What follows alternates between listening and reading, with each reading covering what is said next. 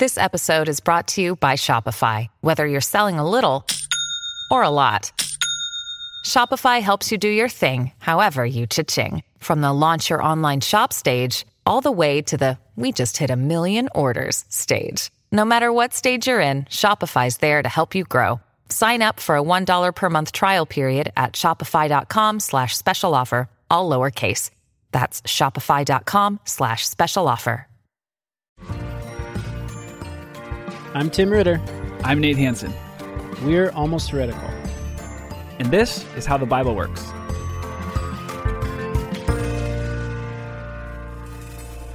Welcome back to Almost Heretical. We are jumping back into the How the Bible Works series. We took a few weeks off to have some guest interviews. We talked to Tim Mackie. If you haven't heard those, go back and listen to them. But now we're going to get back into talking about the Bible. So Tim, what are we looking at this week? Well, we're going to talk about something that I have come to call snowballing. So far, I haven't found any other scholars that have used that term. I'm sure someone out there has at some point. But it's an analogy that has felt apt for me in terms of my studies. Lots of people have talked about this thing. They just haven't used this term snowballing. But that's the theme, and I think we're going to do 2 episodes. This first one, we're just going to talk about sort of what this is, how it works, and look at one brief example. And then in the next episode, we're going to cover one big, really interesting and really significant example of snowballing in the Old Testament. Wait, okay, hold on. So snowballing, let me just try to do this. That seems like it's going to be talking about one idea being kind of carried forward, but not just carried forward and talked about again, but kind of built upon each time it's talked about. And then the next person, so the second person would share the original idea and kind of add a little bit more to it. And then the third person would share the original idea, the added on piece, and then their own little thing. And then eventually it just kind of like builds this bigger idea that it's kind of been built upon all along. Is that close to what we're talking about here? Yeah, exactly. Yeah, it's just that picture of a small little piece of snow or ice starts rolling down a hill with snow on it. And every time it rolls, it's gathering a few more snow flakes and crystals, and it's getting bigger and bigger and bigger. So it's adding layers and layers. So it starts with something small, seems relatively insignificant. By the end, you have this massive snowball. But I also think part of the analogy, which we'll look at, is that if you were to dissect that snowball, it would be made up of multiple layers. And in what we'll see, this snowballing can happen both with ideas and themes. It can happen actually with prophecies and predictions of what's to come, or hopes and expectations of what needs to happen. And it can happen with characters. So we're primarily going to look at snowballing with characters, but all of these kind of ideas, prophecies, characters, all kind of gets lumped together. And what we'll see is there's this snowball from beginning to end that's a part of this. I got a better name. What is it? Jawbreaker. Yeah, but that doesn't take into account how it was made, unless you don't think know how they're jawbreakers are made by starting a little sprinkle and rolling it down a hill of sugar. They're absolutely. Have you seen the layering that's in there? No, they have to be made that way. You have to start with probably. I also don't think anyone younger than 20 knows what a jawbreaker is. I haven't seen one. Are you kidding me? I don't know. Do kids eat Did you keep them in like the? Because you couldn't eat it at one time, right? So you had to keep it in like the Ziploc. I was always done at that point. I was like, I don't want. You couldn't feel your tongue put anymore? it in the. Yeah, no, just like I didn't want to pull some slobbery mess out of a Ziploc bag and try to consume that again at some point in the future. My sister liked doing that. I was done. A couple licks, I was done. Okay, well let's do the episodes, and then I'll check back with you, and you can tell me whether you still think Jawbreaker is as good or better to the snowball metaphor. I'm just getting hungry now. Okay, so let's think about characters. So Nate, I'm going to ask you a question. I want you to think of all the main characters, whether they're heroes or villains, good guys, bad guys, kind of the big names in the Bible, and I want you to answer the question or reflect on the question: Are they good people or bad people? So say let's name some names here. Let's say Moses. Oh, name dropping. Moshe. Moses? Good or bad? Did a lot of good things, I guess. Okay, or like Samson. You probably, like me, have felt completely frustrated hearing people preach about Samson as some mighty man of God hero, right? No, I've always had a problem with that. And then we pull the one story out where they did something kind of noble, and we're like, see, he's a man after God's own heart. But they're actually were like pretty terrible a lot of times. I'm not just talking about David. I know I used that line there, but like a lot of times the person was actually pretty bad. And outside the women, a lot of times the women were pretty good, but the dudes in the Bible are pretty bad dudes. And then we pull out the one story and we're like, hey, look, it's amazing. Yeah. So, or like, I think the David example is classic, because I think people rightly see in the biblical text, especially 1st, 2nd Samuel, that a lot of positive attributes are seemingly attached to David, right? And like the line you just said, a man after God's own heart, is this kind of summary line that seems to be saying this is a great dude. And so then you get to David raping Bathsheba and murdering her husband, and you have a long history of Christian preachers whitewashing that story and making it seem like it's not so bad, in large part because they don't know how to reconcile murder and rape with this is a really good dude and we should all look up to him. So they end up leaning towards one side or the other, and I think most people in an evangelical world lean towards David as the hero. But largely, I think what we're seeing is there are dual testimonies in the same set of stories saying this dude is great and this dude was awful. Yeah. And we don't really know how to make sense out of those both sets of information. Does that sound like kind of resonant with your experience? Yes. I don't have a problem if it's like we just kind of leave it there of like, did good things, did bad things. That's a human existence. What do we do with it? Can we call the bad things bad? It's when it's kind of like, yeah, Christianed up and sugar-coated up, and I just don't like when we call bad things good because of a line of he's a man after God's own heart, and so then we have to look back at his life and somehow this was all like good, and when we're calling bad things good, it's totally. So here's the thing. I think when we look at this literary device that I'm calling snowballing, is that it's intentional that the main heroic characters, usually the leaders or the next king or kind of the redeemer figures, are presented as being good guys in part and then bad guys in part. That's intentional. And we're not supposed to bumble over ignoring one piece of information to, say, well, Samson did some bad things, but he was really a good dude, right? Or David made a messed up, he had a moral failing with Bathsheba, but he was really a good. We're not supposed to do that. Actually, it's creating this device where we're supposed to be getting our hopes up, that this was the guy, this is the one we've been waiting for who's going to do it. And then our hopes get shattered right in front of us.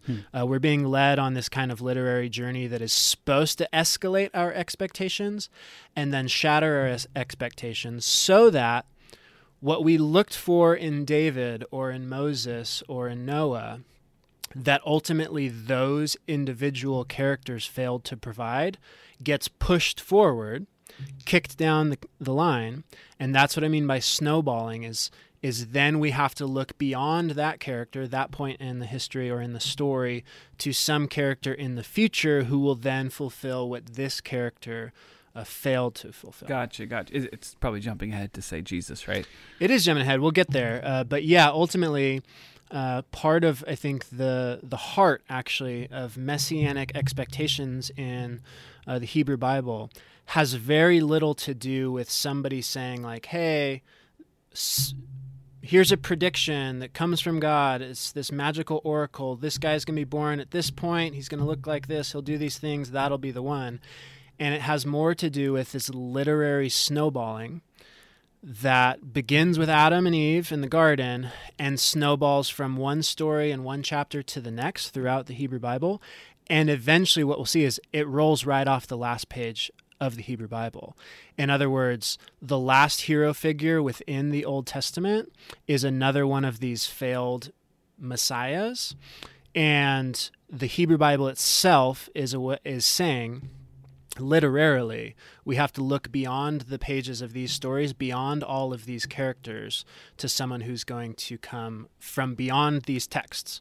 You're supposed to look towards the future. So this snowball running through the hero figures, so the snowball in terms of character, and the sort of prophetic expectations of these deliverers who would rise and save Israel or lead Israel into freedom or redeem the people and shepherd them to truly worship Yahweh. All of those kind of characterological expectations, they keep getting pushed forward and forward, and they're building and building so that the expectations placed on Jesus, or that Jesus says he's fulfilling these expectations, are far greater even than the expectations of earlier characters like David, like Moses, like Noah. Hi friends, it's Nate. Real quick interruption. Just wanted to say if you have any questions or thoughts or want to share your story with us, we would be so honored to hear that. And also, special announcement, our shows are now being transcribed. Thank you, Sarah. So if you want to read these shows instead or as well, you can now do that. And also, if you want to help support the show, that would be awesome as well. You can do this all at almostheretical.com.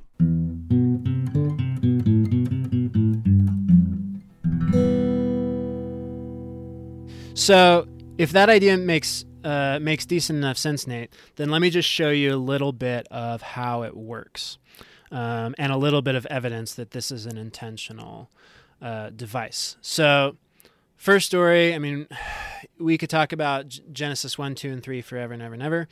But one noteworthy thing is that, for all that we could talk about the snake and the scene where there's this fruit and a temptation and they take the fruit and all that, one thing that Bible readers and scholars have noticed over the centuries is that it is rather vague and intentionally ambiguous as to the moral failings of Adam and Eve.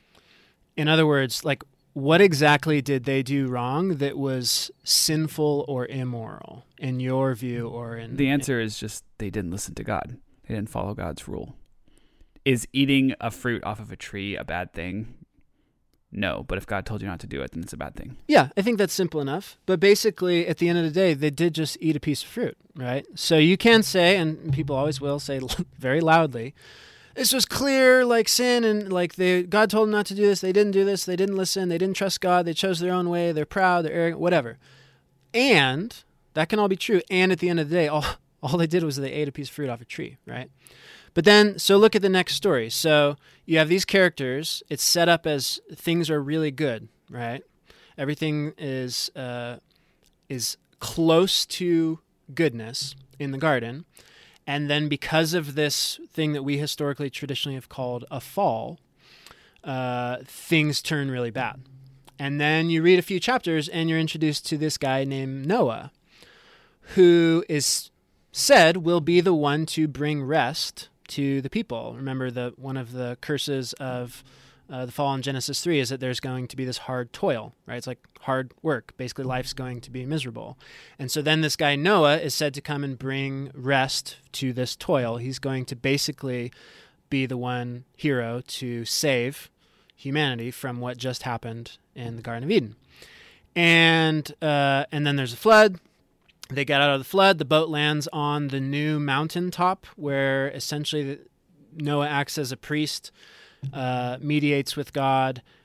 It looks like everything is going perfectly to plan, and peace and salvation is about to come. And then, as we talked about with Tim recently, there's this bizarre and intentionally ambiguous story in Genesis 9 with something happening with Noah's son, right? And we looked at how that could be read two ways. Either Noah has a fall, right, where Noah actually engages in this weird incestuous sexual relationship with his son, and he sins, essentially. Or something is done to Noah, and Noah is an entirely innocent party. So once again, you have a second story where things seem to be going really well. You're getting your hopes up. You're supposed to be asking yourself, oh, is Noah going to be the one to set everything right? You're supposed to start thinking, yes, he is, and get your hopes up. And then you have this strange set of circumstances that manages, and this is the really interesting piece, to suggest that no, Noah wasn't the one, and preserve the idea that Noah was a really righteous archetypal figure. Does that make sense? Yeah, so like close to being the one in maybe a lot of ways, but kind of failing in some other key ways. But like, hey, we'll look for something similar to this in the next guy kind of thing. Yeah, so we looked at how you can read the Genesis 9 story in two ways, and actually it's actually built to read it two ways. So one of the effects it has on the character of Noah is that when you read it as his son raping his wife in order to overthrow him, and you've already read that Noah was basically this perfectly righteous figure who trusted God, did everything he was supposed to do, saves his family, la-di-da, you actually get to the end of Noah's life, and you can honestly say that Noah never did anything wrong, that the biblical text that you just read, the stories about Noah, that he really was this righteous figure. And yet you have to admit that Noah wasn't the one. He was not the hero to accomplish these things. And that is part of the purpose of creating this dual ending, one where Noah sucks and does something wrong, and one where something wrong is done to Noah, is it preserves more and more of Noah's character, the positive aspects of his character, such as he was one who trusted God was going to do what he said, even though he had no reason in the world to trust, right, to build this ark when there was no rain and no flood, that kind of thing. That those positive characteristics get kicked forward to the next character in the story, so we can still think highly of Noah, but know that the story wasn't ultimately pointing to Noah how himself. does that kick forward, I guess? Like, how would him trusting God to like build the ark even though there was no rain, how does that, I don't hear like the next character being talked about as like they built an ark, because I don't understand how that's kicking forward. Yeah, so okay, so we'll skip some here. You from Noah, then you have Abraham who goes through a series of 10 tests of whether he's going to trust God, whether he's going to do what Noah did in trusting God's promise to do something good for them, right? So in Noah's case, he's supposed to build an ark because there's this big bad storm coming. And in Abraham's case, it's saying, you're old and infertile, but I'm going to promise that you're going to have kids and have this great family one day. And you're supposed to be seeing in Abraham a recapitulation, another Noah-like figure, and you're supposed to be asking the question, will Abraham do what Noah did well? Will Abraham do that well also? But then will Abraham somehow keep from letting it all fall to pieces, like what happened in Genesis 9? And then that ball gets kicked forward to Isaac and to Jacob, who's Israel, and then to Joseph, who's a really important one, which we'll touch on in a bit. But fast forward and you get to the time of slavery in Egypt, and Moses is this new big redeemer hero figure. And how does Moses show up on the scene? He is one of the Israelite babies who's destined to be murdered by the state, and he's put into a little, it's called an ark.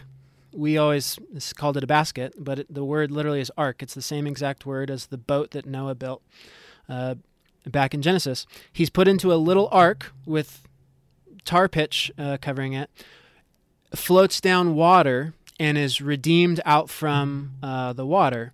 So immediately you have this clue of like Noah on an ark that's covered in pitch, who gets saved out onto dry land, and then Moses, this new figure who gets put into an ark covered in pitch, gets brought out of the water onto dry land. Okay, yeah. That makes sense. I see the connection with that, because like the word is the same. Right. If it was just like Noah did he listened to God, and then Abraham listened to God, or will he listen to God, and then he does or he doesn't or whatever.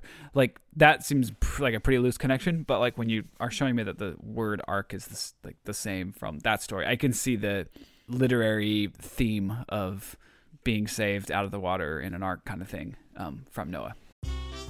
Hey Brian, do you know anyone that was once a teenage fundamentalist?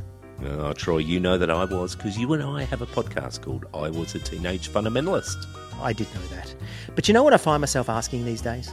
No, I don't, but I think you're going to tell me. What about all those things that church gave us definite answers for?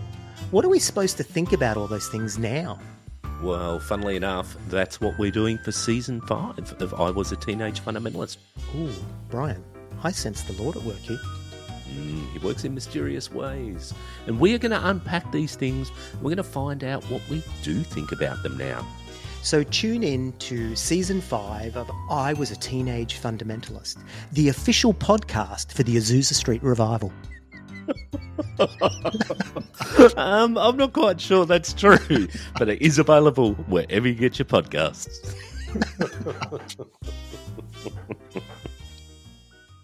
Right. Well, and some of this is simple too. Like, I mean, before we started, I could ask you who are some of the main hero figures in the Bible, and you would know several of them just based on how many pages and words they're given, right? Like, we know there are a lot of other characters in the Exodus story, but not many of them are given nearly as much attention as Moses, right? Like, the story itself presents Moses as the what's the word for hero? Protagonist. The protagonist. Thank you. We kind of know that intrinsically, even just the opening of, like, all of a sudden you meet this little baby. Like, why do we care about this little baby? But then, I mean, think about the parallels that are intentionally written in here. So Noah's told this really bad thing's going to happen. I'm going to use you if you trust that I will deliver your people, your family, through this bad thing, and you act in faith on that promise, then I will actually be able to set things right. Okay, well then look at Moses. This really bad thing is going to happen, all these plagues, this whole war with Pharaoh, but if you trust me, I will use you to deliver your entire family, all your kin, all the Israelites, into the promised land. So Noah and the people in the ark get out of the flood, they land on this mountaintop, and it ends up being kind of this place for a new temple sanctuary. What happens once the Israelites leave Egypt? They end up going to Mount Sinai, where they have this mountaintop moment with God. There are all these literary parallels, but what you'll see is that the positive characteristics, for instance, like trusting God, get jumped from Adam failed to trust God, right? Then Noah looks like he did a really good job of trusting God, but it didn't. Ultimately, it was impartial or imperfect. Then same thing goes with Abraham. He has moments where he trusts God and moments where he doesn't. That gets pushed forward to Moses. And then fascinatingly, again, do you remember why Moses gets banned from entering the promised land? Is it because he hit the rock? Yeah. And why was he not supposed to hit the rock? Because God was going to provide water a different way. Possibly. But actually, no one freaking knows. Oh. Jewish and Christian Bible nerds and scholars have wondered why the biblical text says Moses hit a rock and then God banishes him from the promised land.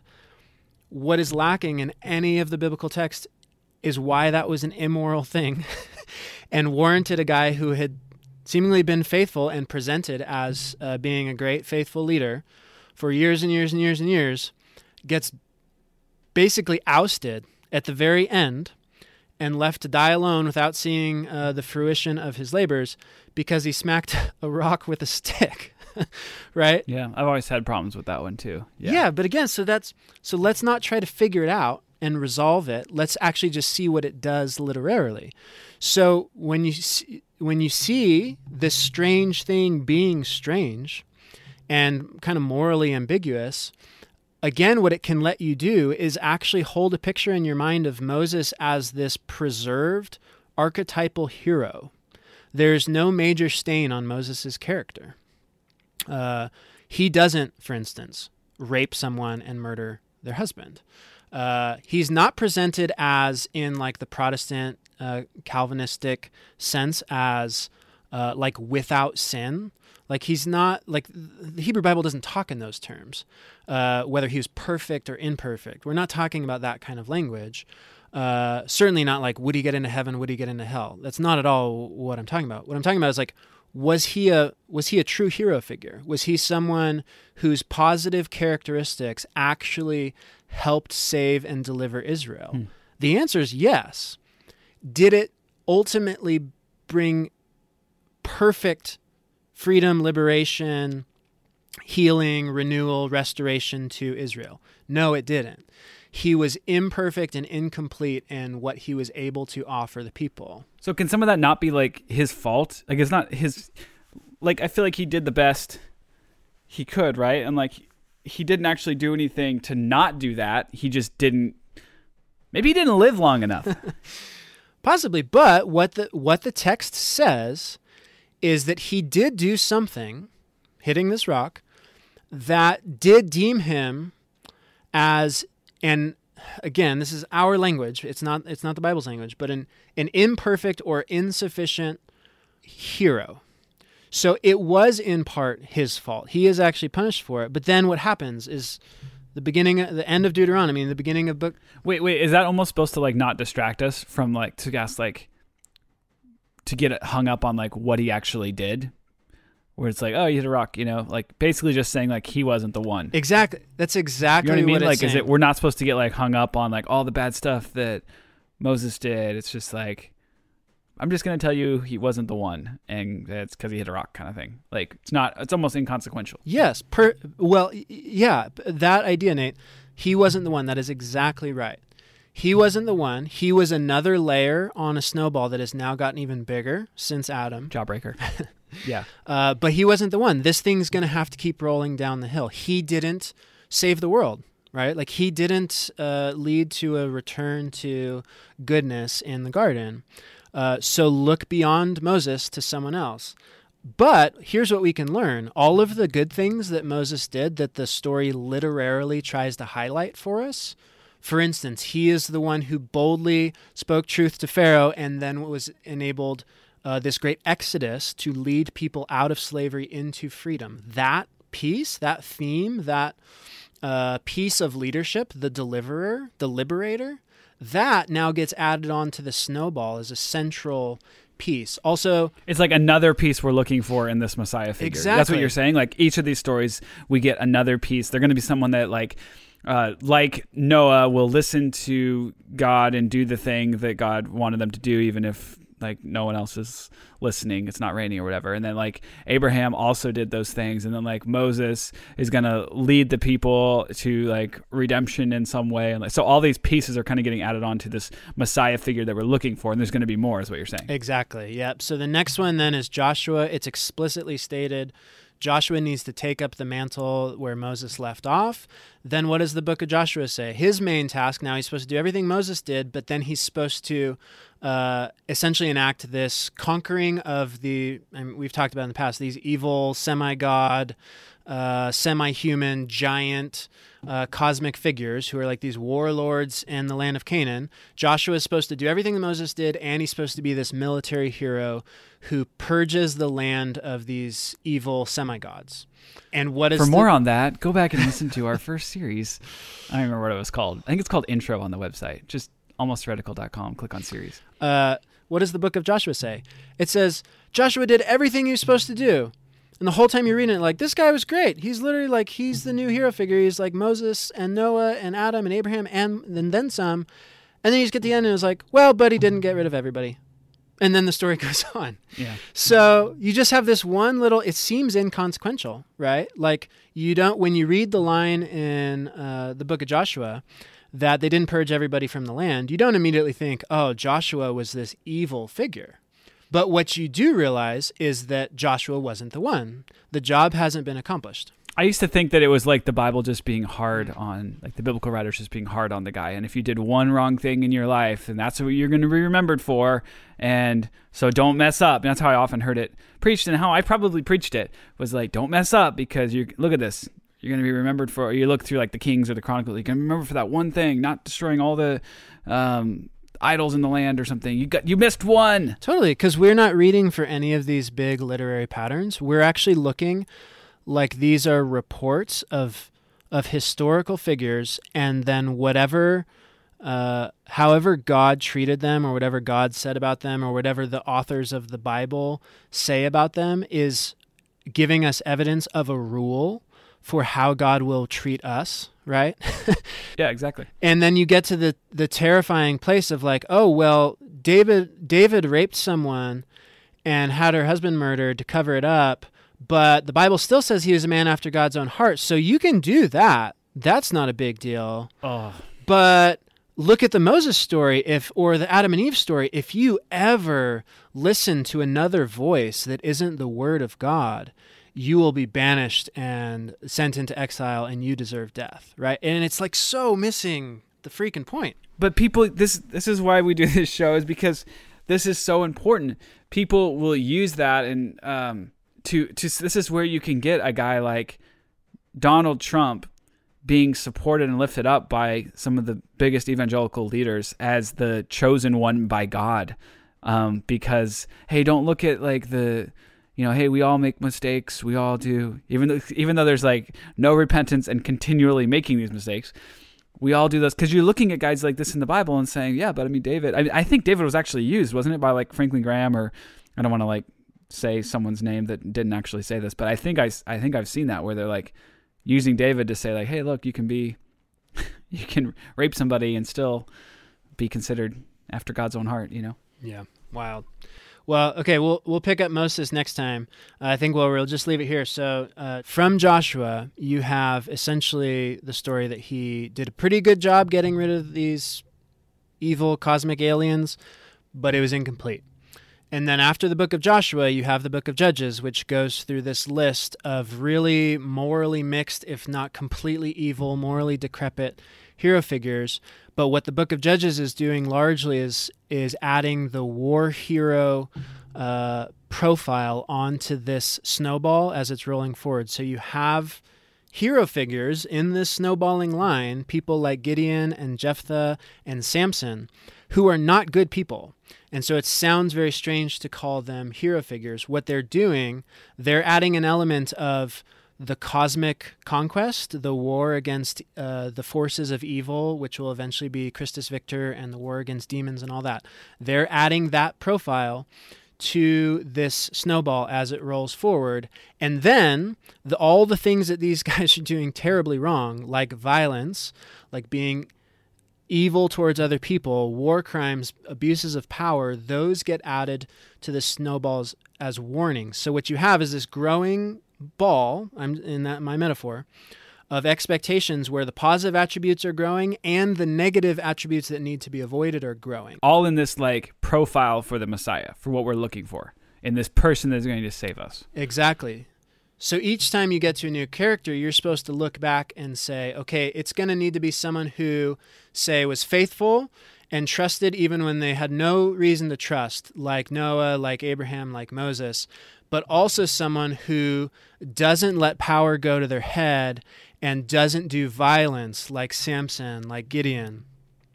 And that reaches not a pinnacle, but a next stage in the development with David, who the first thing David does is he picks up where Joshua and these judges left off.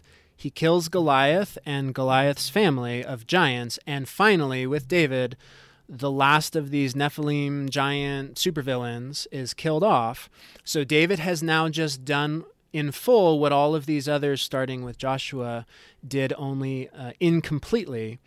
But then the thing that this building theme of power and violence, and whether those who are in positions of leadership will use their positions for evil, then David is shown as basically giving into that par excellence. And so David uses his power as king to get what he wants, even at the cost of other people's lives. And that is the point of the Bathsheba story, is David did a bunch of really good things, and he added some new layers, like all the piece with writing Psalms and this prayerful devotion, kind of priestly king motif. He adds that to it. But then he also basically adds this whole exasperated layer of, will the kind of person who's in this role to be Israel's hero, will the very fact that they're in that role be the thing that leads to their destruction? And then, of course, after David, you have Solomon, who just becomes the new pharaoh of the people. So all that to say, we've sort of latched on, at least in the tradition I come from, you'll find Moses or Abraham or David. You'll say, these are the good guys. These are the heroes, right? We'll kind of skip the fact that these are just new chapters in a same growing, escalating snowball. We'll think that we're supposed to highlight David as the pinnacle. You know, he's like the top of the top. He's as good as it gets. And that makes us feel like we have to whitewash the negative things. That's exactly the opposite of what the Bible's trying to get us to do, is to get excited about David and then to be totally disappointed about David. So like you just said, David's not the one, but David will add some stuff to the snowball to teach us what to look for and what not to look for in the next one to come. Which is basically exactly what David does to us if we're just responding to his life without trying to make some big, but he was the man after God's own heart, so everything was good. Like, if you just actually look at his life, it's like, oh, sweet, he's good. Oh, he did that. Man, like, this is, that's how you actually respond to him, which I like about this, because that's what you're supposed to do with these people. Okay. Before I end, I just want to give a caveat. As we go through this whole Old Testament snowball of Israel's heroes, like, I'll just admit the awkward piece here. They're all men. This isn't because I'm just looking for men as heroes. This is because this is patriarchal literature written in a patriarchal culture to a patriarchal culture that never would have nominated women as its kings, as its leaders. So you have women in prominent positions of leadership, like Deborah the prophet and whatnot. But there's no doubt that the Jewish tradition looked entirely solely to men as its kings and therefore as its Messiah figures. If I were to write the story, I'd do it differently. And I think Christianity and Jesus himself basically took that story and turned it upside down, like we talked about in our gender series, mostly on Paul.